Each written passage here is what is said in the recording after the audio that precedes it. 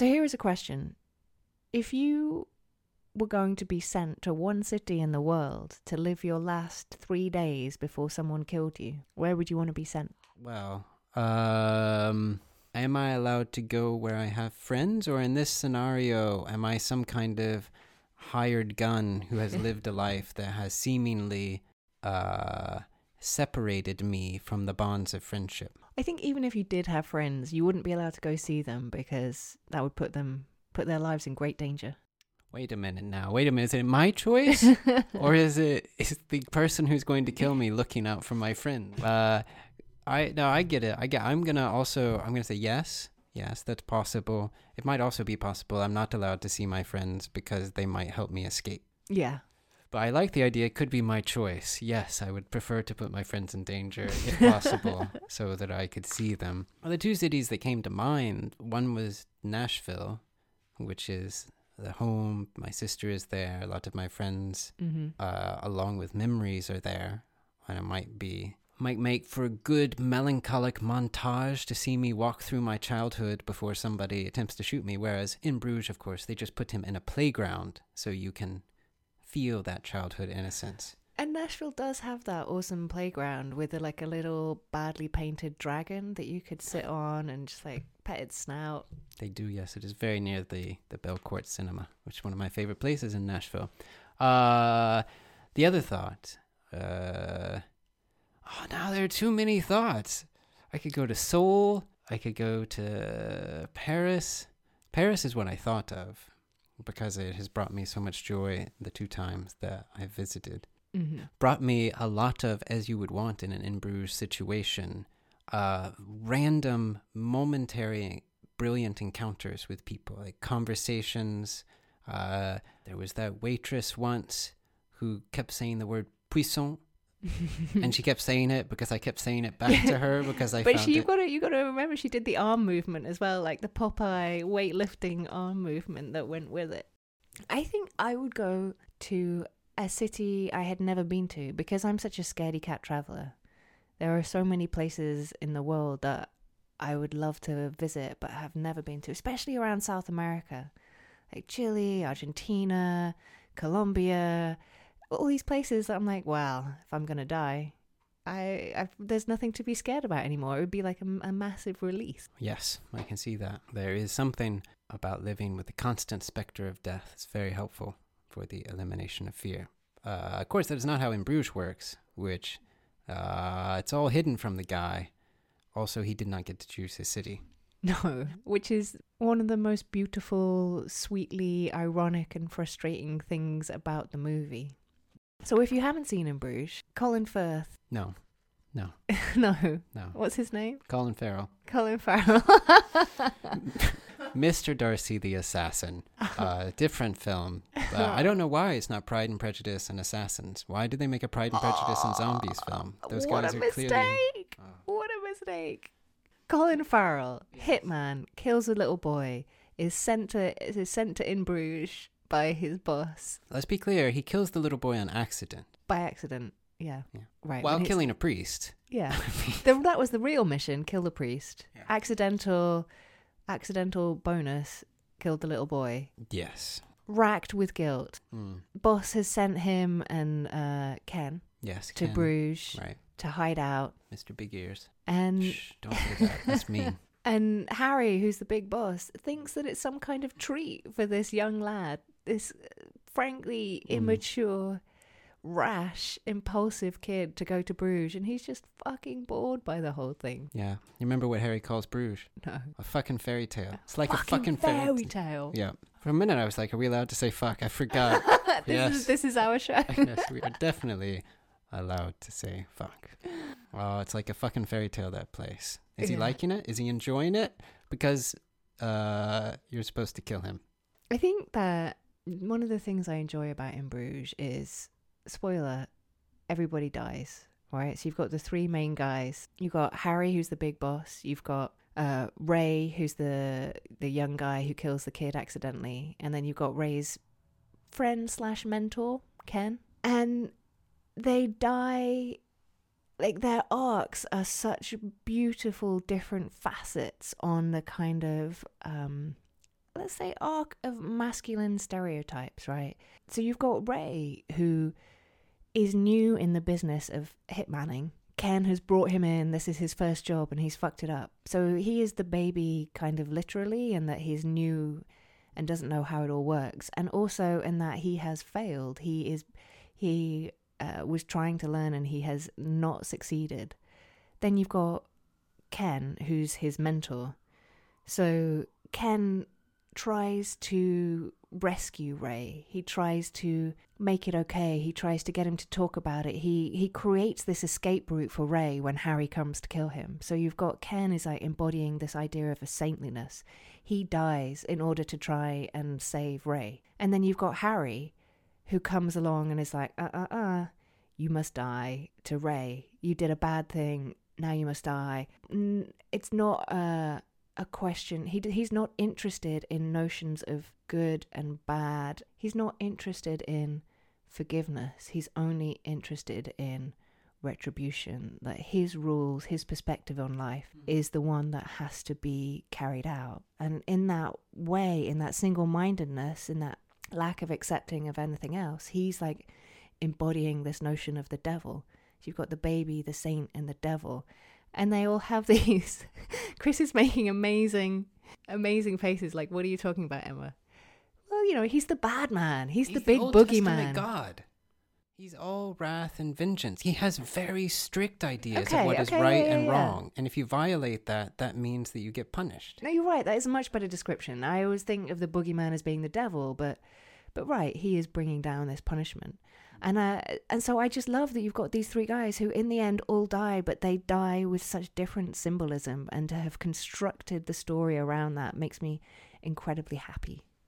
One of the things I think we talked about after we watched it, maybe days later, was a distinction between cruelty and meanness. And I happily submit to our audience that the distinction I am about to create is almost certainly arbitrary. Mm-hmm. Unlike everything else in this podcast, obviously. In Bruges, this is the hardest thing about the film, really, is to in any way use prepositions around it, as the title includes a preposition, which everyone knows you should never do in a title. You do not begin a title with a preposition because it makes it very hard for people to talk about your film. So in Bruges, there are moments that I would describe as cruel, often in a way that could be described as the cruelty of fate. Like Harry, one of the reasons why he believes Ray must die is, from Harry's point of view, to shoot a child is the worst thing you can do. Mm-hmm. And his code of honor says, if I shoot a child, I immediately have to fucking kill myself. And the film allows Harry to experience the murder of what he thinks is a child, and so he kills himself, but it turns out that it was not a child, and he's killed himself for no reason. But what makes it magical is not that he killed himself for no reason, but that in the movie's depiction of that, as you were saying, it is his character. The film has allowed the character to essentially destroy himself through his own flaw. So it's a beautiful, horrible thing, and it feels wonderfully cruel to me, because I see cruelty as an ability to really see and understand and know the worst or best thing to say to someone, and to choose the worst thing. Mm-hmm. And in the case of a story, that might be, as a writer, you want to know how to be cruel. You want to put your character in the worst possible situation, to have the worst possible things happen to them and find out who they are. And if they're a character like Harry, they will fail. And the audience will enjoy it because they don't like Harry. And that's great. That's funny. There are things in Bruges that more seem mean to me. There's a lot of homophobic banter.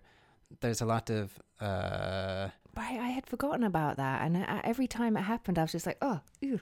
Yeah, and I mean, I don't enjoy it.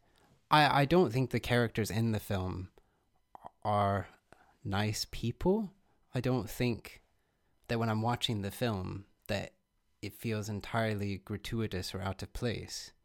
But I do know I enjoy the cruelty of the film much more than I enjoy the meanness of it. Yeah, for sure.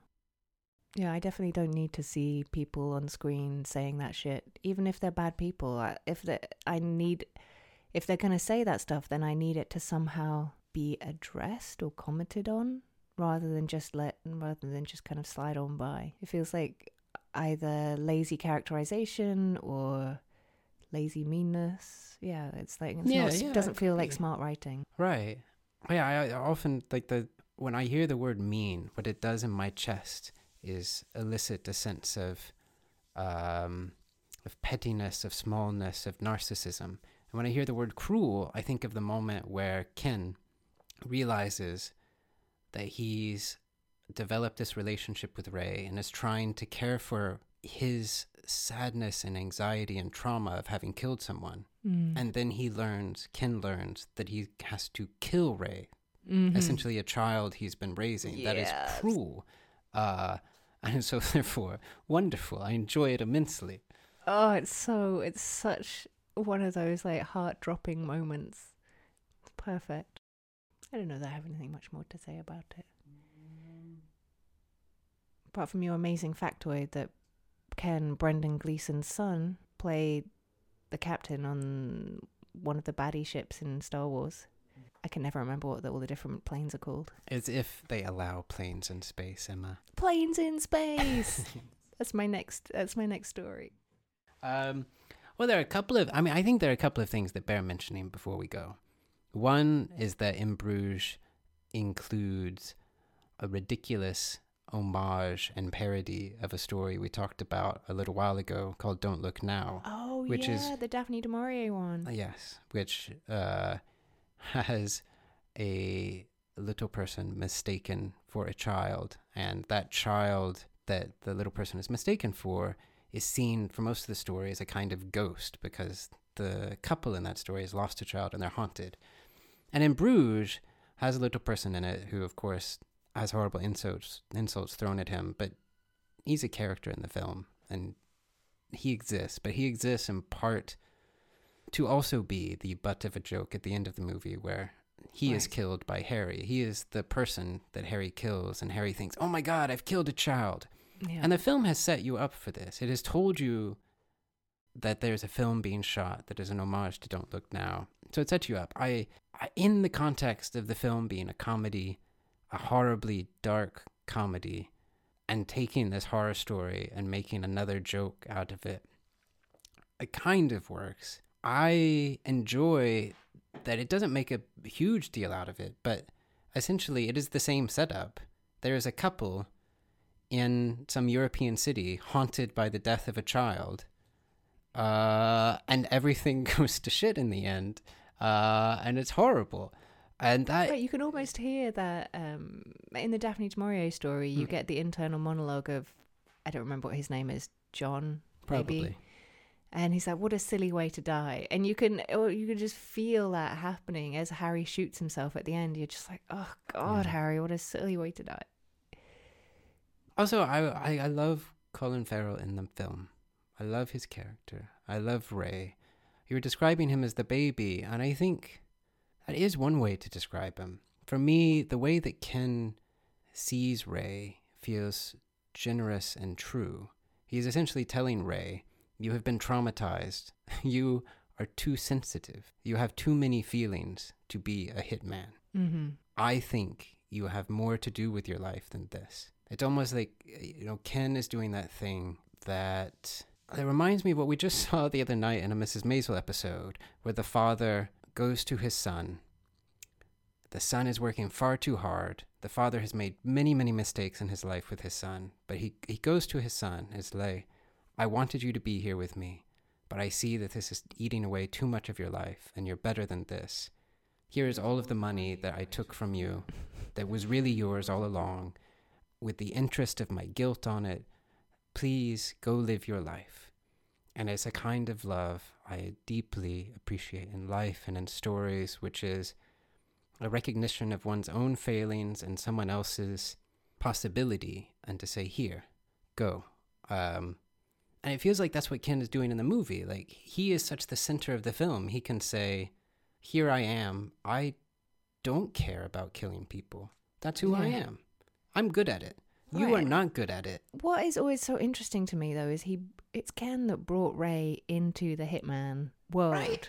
He must have known him. Maybe, but he didn't know. And he thought at that time, oh, I know what I can do for this kid. I'll give him a direction in life. Maybe he's as broken as me. Oh, shit. Turns out. Different broken. Yeah. Yes, yeah, that's way too sensitive, which we all know is the cardinal sin. Oh yeah, it could be. Kit could have been too sensitive as well. Like a lot of people that present as closed off, it's because they've learned great tools for closing themselves.